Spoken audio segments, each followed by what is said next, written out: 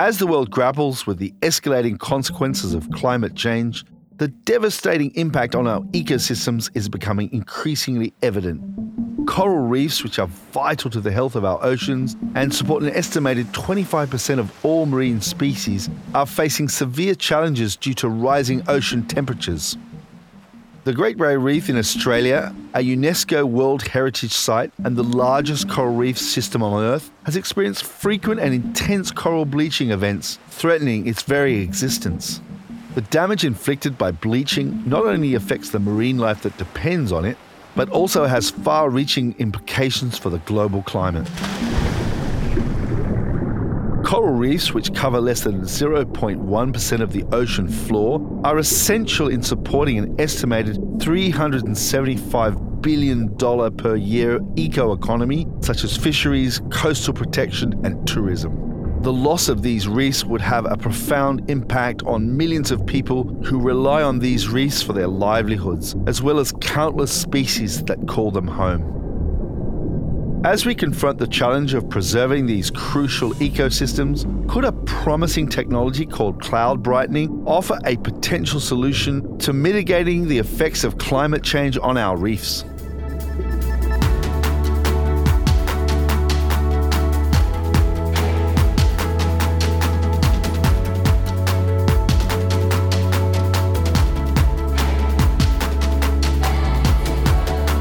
Welcome to Racing Green, the podcast that explores the ideas, innovations, and influences making waves in the journey towards a sustainable future for our planet. In each episode, we investigate the new challenges, ingenious solutions, and the undiscovered opportunities that lie at the heart of our rapidly changing world.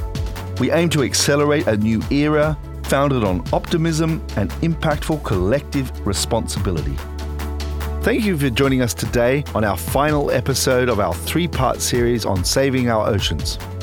Today we chat with Dr. Daniel Harrison at Southern Cross University in Coffs Harbour as we delve into the world of marine cloud brightening, a technology that could halt coral bleaching and protect reefs across the planet. Welcome, Daniel. G'day, Jeffrey. Thanks for having me. Thanks for joining us here today, all the way from Australia. I wonder if you tell us about yourself and where you are this morning. So the National Marine Science Centre is in sunny Coffs Harbour, which is sort of halfway between Sydney and Brisbane on the New South Wales coast. We're quite close to Byron Bay, which has become fairly famous lately because of the Hemsworths. And I'm a senior lecturer and oceanographer at Southern Cross University. So I grew up in Sydney on the northern beaches at Narrabeen, and spent most of my career at Sydney University before moving up here out of the big city to a small coastal town where I quite enjoy being away from the traffic. I wondered if you could get into a bit of detail, tell us what coral bleaching is and what causes it. Sure. So coral bleaching is essentially a stress response of the corals, and there can actually be many different causes. If corals get too cold or too hot, they can bleach. But coral bleaching, as it's mostly referred to these days, is the stress response from the warming oceans. And so corals are especially sensitive to temperature, and they're highly adapted to whatever temperatures wherever you sort of find them. So corals in the northern Great Barrier Reef are more adapted to warmer temperatures, and corals in the southern Great Barrier Reef are more adapted to slightly cooler temperatures that they're used to. But they have a very narrow temperature range that they're happy in, and just 1 or 2 degrees above the normal maximum, if that's sustained for a few weeks, can lead to coral bleaching. And so what we've seen over the last 5 or so years are these sort of recurrent mass bleaching events where the global ocean has warmed up so that the possibility of getting a marine heat wave on the Great Barrier Reef has increased dramatically. And what actually happens is the corals sensitive to both light and temperature. And so it's actually light in the presence of high temperatures that lead to bleaching. And the bleaching is a breakdown in the symbiosis between the coral, the animal host, and its symbiotic algae, which is a plant and captures sunlight through photosynthesis like all plants, and actually provides most of the food by passing sugars essentially to the coral host. And so when the temperatures become too warm, the algae becomes toxic to the host, and so the host expels it, and it's also the algae that gives coral its color. So the coral then becomes white. It's not yet dead, but depending on how severe the bleaching is, the coral can often then starve to death. If the temperatures drop again quickly, then sometimes the coral can get repopulated with new algae and survive. So it really depends on the severity as to whether the coral survives or not. Wow. So it's not really just about changing color. And what impact can that have on the whole ecosystem of a marine area? So essentially a sort of a isolated bleaching event, it can lead to mass mortality of the corals. A lot of the corals die off. If it's isolated, though, then the corals can recover fairly quickly.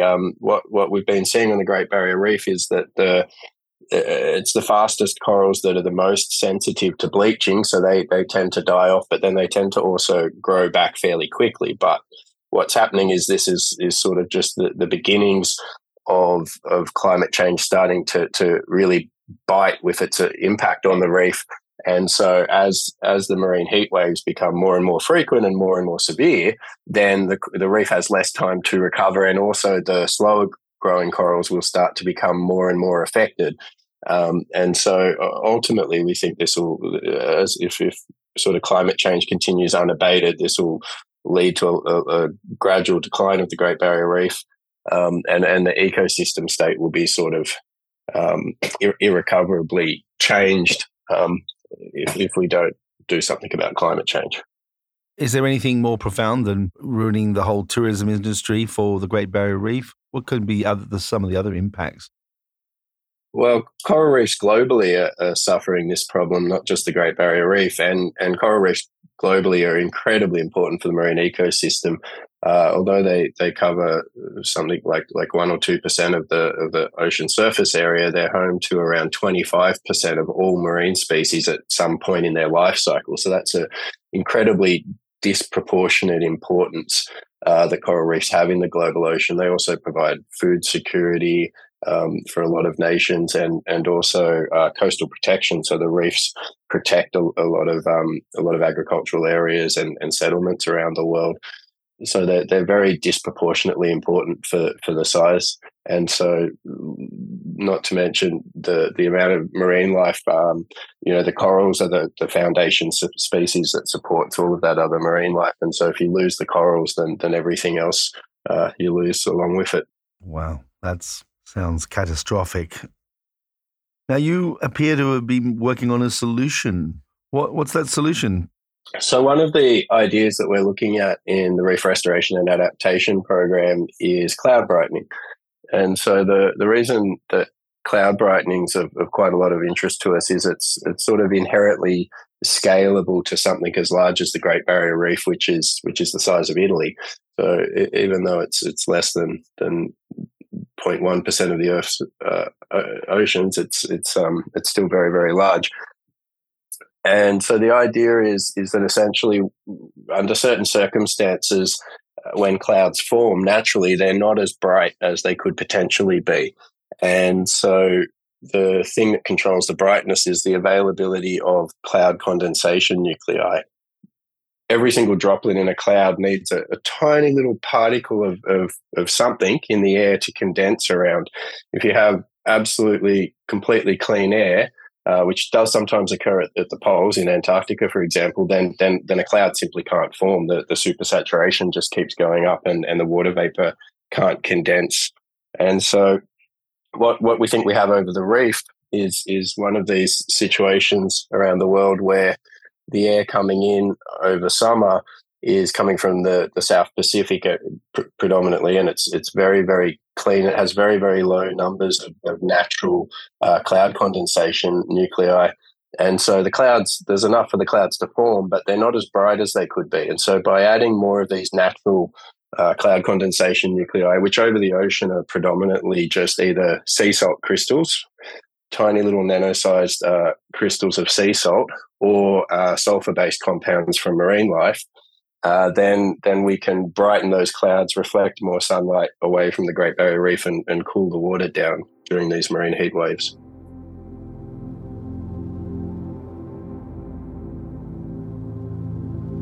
The word brightening, what do you actually mean by that? The full set of science of atmospheric interactions is quite complex, but the basic sort of main effect that's targeted is actually changing the size of the droplets in the cloud. So when the cloud forms, there's a given amount of water vapor there that's controlled by macrophysical atmospheric processes. So we're not changing that. So you've got an updraft of air, the air's moist, and then as it rises, it becomes supersaturated, and that water vapor goes from being a gas to a liquid. And if you have very few cloud condensation nuclei, then that cloud is forced to form quite large droplets. Now, large droplets are not very good at reflecting sunlight. And so when you add the additional sea salt crystals, then it's the same cloud, but now it's made up of many more smaller sized droplets with the same total volume of water, but smaller sized droplets are much better at reflecting sunlight. And you can see this really quite remarkably. There's a good picture floating around that demonstrates the effect where you have two glass jars filled with glass marbles. So everything's perfectly clear, but one of the jars is filled with very small marbles and it appears white. And that's because it's very good at reflecting light. The other jar with the larger clear marbles appears quite dark, and that's because it's not as good at reflecting light. Okay. But they're the same glass marbles, just a different size. So effectively what you are doing is creating a shield over the coral reef to prevent the sunlight getting all the way down through onto the coral. Is that right? In essence, yes, but maybe I'll explain a little bit further how it works in a practical sense. So the brightening is only a very small effect, maybe 10 or 20% extra brightness. So it would be nearly impossible to tell by just looking at the clouds that they were any brighter. And that's when the cloud's there. And so averaged over time, that's only sort of a few percentage change in the average brightness from day to day. Or reduction in light, if you like to think about it the other way. Yep. But what happens is over time, you need to do this continually for a few months when you're having a marine heat wave that summer and the coral's at high risk of bleaching. The water temperature gradually cools down because it's not getting that extra radiative heat from the sun. And the Great Barrier Reef it's a huge lagoon, and it's actually all quite shallow. It's sort of typical depth is 30 or 40 meters. And so you have this large body of water that's trapped in this shallow lagoon, and it spends about 6 weeks or so in there, typically a month to 6 weeks. And so while it's in there, it gradually cools down a little bit each day. And if you're doing this continuously, once it gets to about 6 weeks or so, it sort of levels off because new water's coming in at more or less the same rate as old cooled down water is going out. And so you're able to then maintain the temperature with a sort of a difference from what it would have been. So maybe half a degree or 0.75 of a degree cooler, which is enough to prevent most of the coral stress. So how do you get salt crystals into the clouds? So what we're trying to do is replicate a natural process. So the salt crystals over the ocean come from waves breaking on the ocean. So when the wind blows across the ocean, it makes those white caps that people would be familiar with. And in that process, lots of little droplets are getting flung off, and some of those evaporate, leaving behind the salt crystal, which then gets mixed up to the clouds. So essentially what we're doing is the same thing, although we're doing it with machinery that's sort of an adapted snowmaking machine in a way. But we pump the seawater and then we atomize it. And it's hard to get your head around how small these salt crystals are. They're nano-sized, so they're sort of as small as a virus. And we produce trillions and trillions and trillions of them per second from just a sort of a shot glass of water, from just 30 milliliters of water. And so they're incredibly small. But and that's why this technology is sort of practically achievable over such a large area. It's because the salt crystals are so small, but they have such a disproportionate effect. When one of those salt crystals nucleates into a cloud droplet, it grows some 500,000 times in size. Whoa, these numbers are mind-boggling.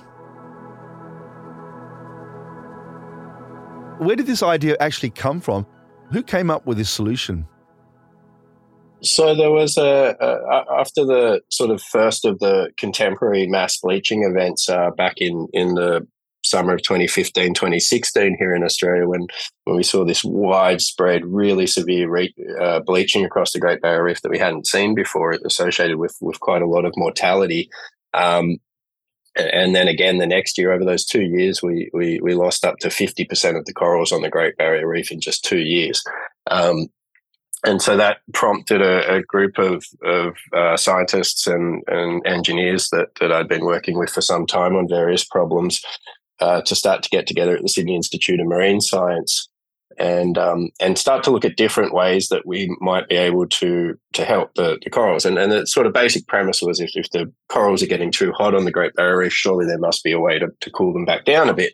And so this group looked at various different ideas for trying to help the reef. And we started off with one of the ideas that's probably most commonly suggested to our program, which is why don't you pump cold water up onto the reef? And so we had the same thought. We started looking into what it would take to pump deeper cold water up onto the reef. But it's very energetically inefficient. There's a few problems to start with because the Great Barrier Reef is a large, fairly shallow lagoon. There's not a lot of deep, colder water available. And the great thing about cloud brightening is that it's very energetically efficient. You get back many, many times return from the small amount of energy that you put in to create the cloud condensation nuclei, the sea salt crystals. You get back a huge return of energy when nature then grows them 500,000 times to a cloud droplet, and then that magnifies further, of course, because you're reflecting the energy of the sun. And so the group was just working through various different ideas.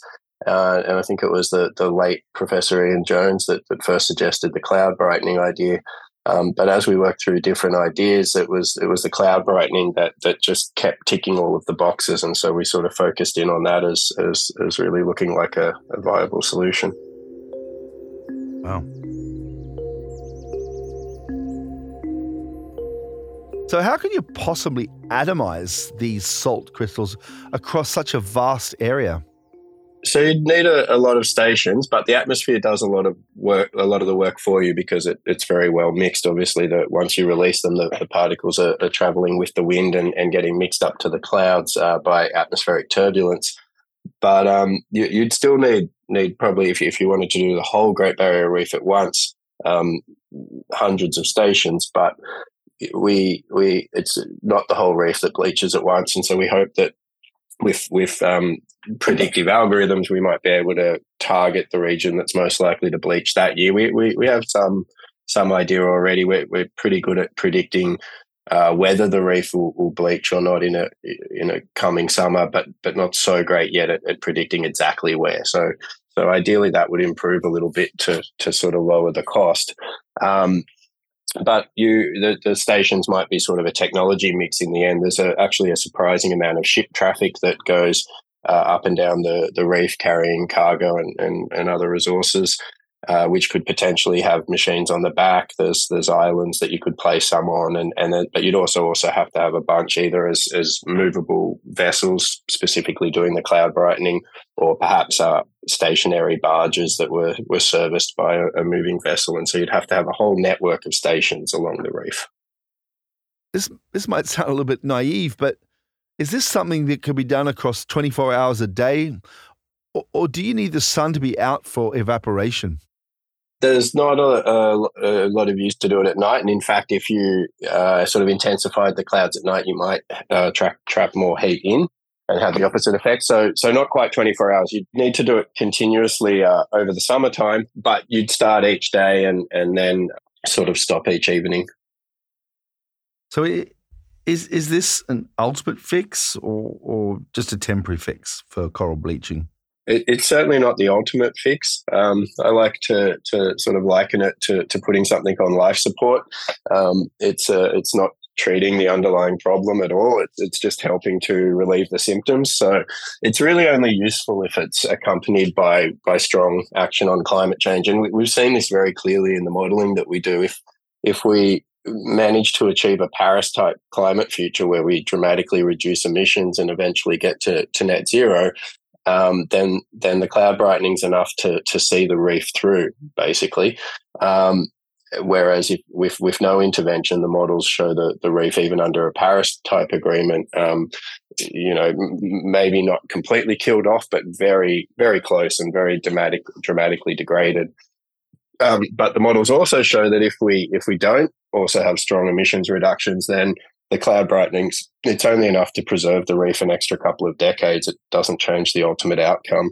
And that's because there's only a sort of a limited gap that we can exploit with the cloud brightening between sort of the maximum brightness of clouds and what we think over the reef, that they're a little bit less than their maximum. And so you can't just keep doing more cloud brightening and get more cooling. There's a gap there that can be exploited. But once you've used that up, then that's all you get. So what are the barriers to you being able to scale this up? So there's still quite a lot of work to be done. We've been working on this for a few years. In the beginning, it was all desktop studies. There was a couple of years just to convince ourselves that the idea would work over the Great Barrier Reef, because there's not too many places in the world with clouds that are susceptible to cloud brightening. It's only sort of a fortuitous set of circumstances that mean that the reef is susceptible, we think. We still have to prove it. During the summertime when the corals are at risk of bleaching. It wouldn't work if you wanted to do this in winter over the reef, because the air masses are different and the susceptibility is not there. So we still need to go out and do experiments in the field to really prove that it works the way that we think it will, and it may not. We're still in the fundamental science part of this project, in trying to understand whether the theory is correct or not. But assuming that it is, then there's still a lot of work in sort of the next step would then be optimizing the technology, getting the energy requirements as low as possible so that you could power the system with renewable energy. And also there's a lot of work being done on social engagement with the community, with traditional owners along the reef, with governance as well. How do you manage this? How do you make sure that the risks are acceptable? We're also doing a lot of research into any potential environmental risks. One of the good things is that the salt crystals only last in the atmosphere a day or two. So if perchance you were changing rainfall patterns or something in a way that you didn't like, you could just stop. So that's a positive. Are there any risks that you have identified? I think there's a whole suite of risks. And they range from everything from sort of having extra barges and equipment and that out on the reef.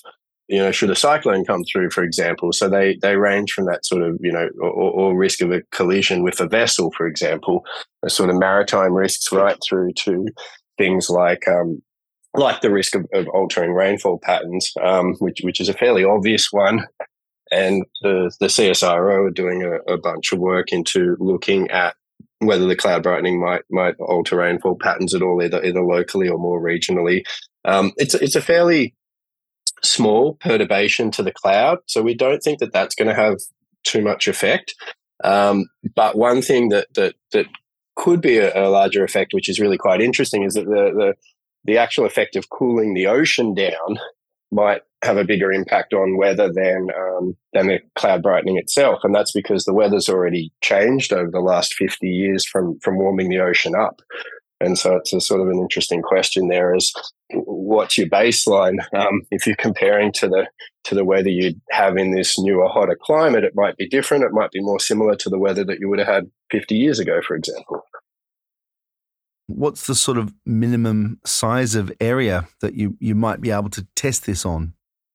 So for the experiments to find out whether it works or not, we're targeting we're making the sea salt crystals, and we spray them out, and they travel sort of about 10 to 15 kilometers downwind where they're still detectable, and that sort of patch, if you like, expands out to a couple of kilometers across.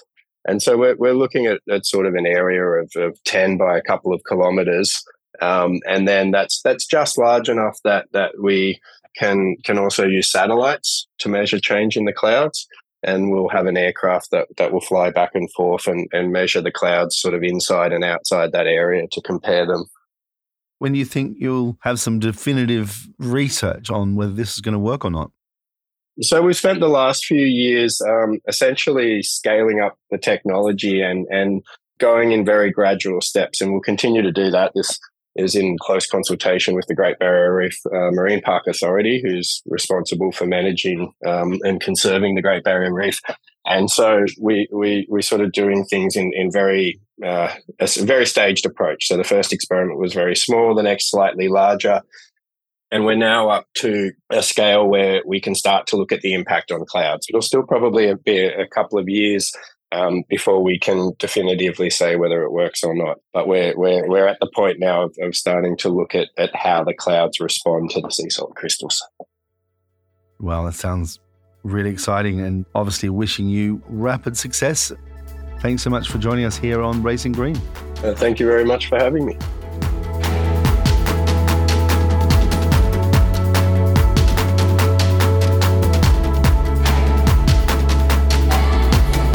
That's all for this episode of Racing Green. Thanks for joining us.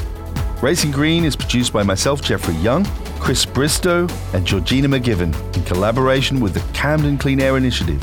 It was recorded at Serendipity Studios, Camden, North London, with music and sound design by Chris Bristow.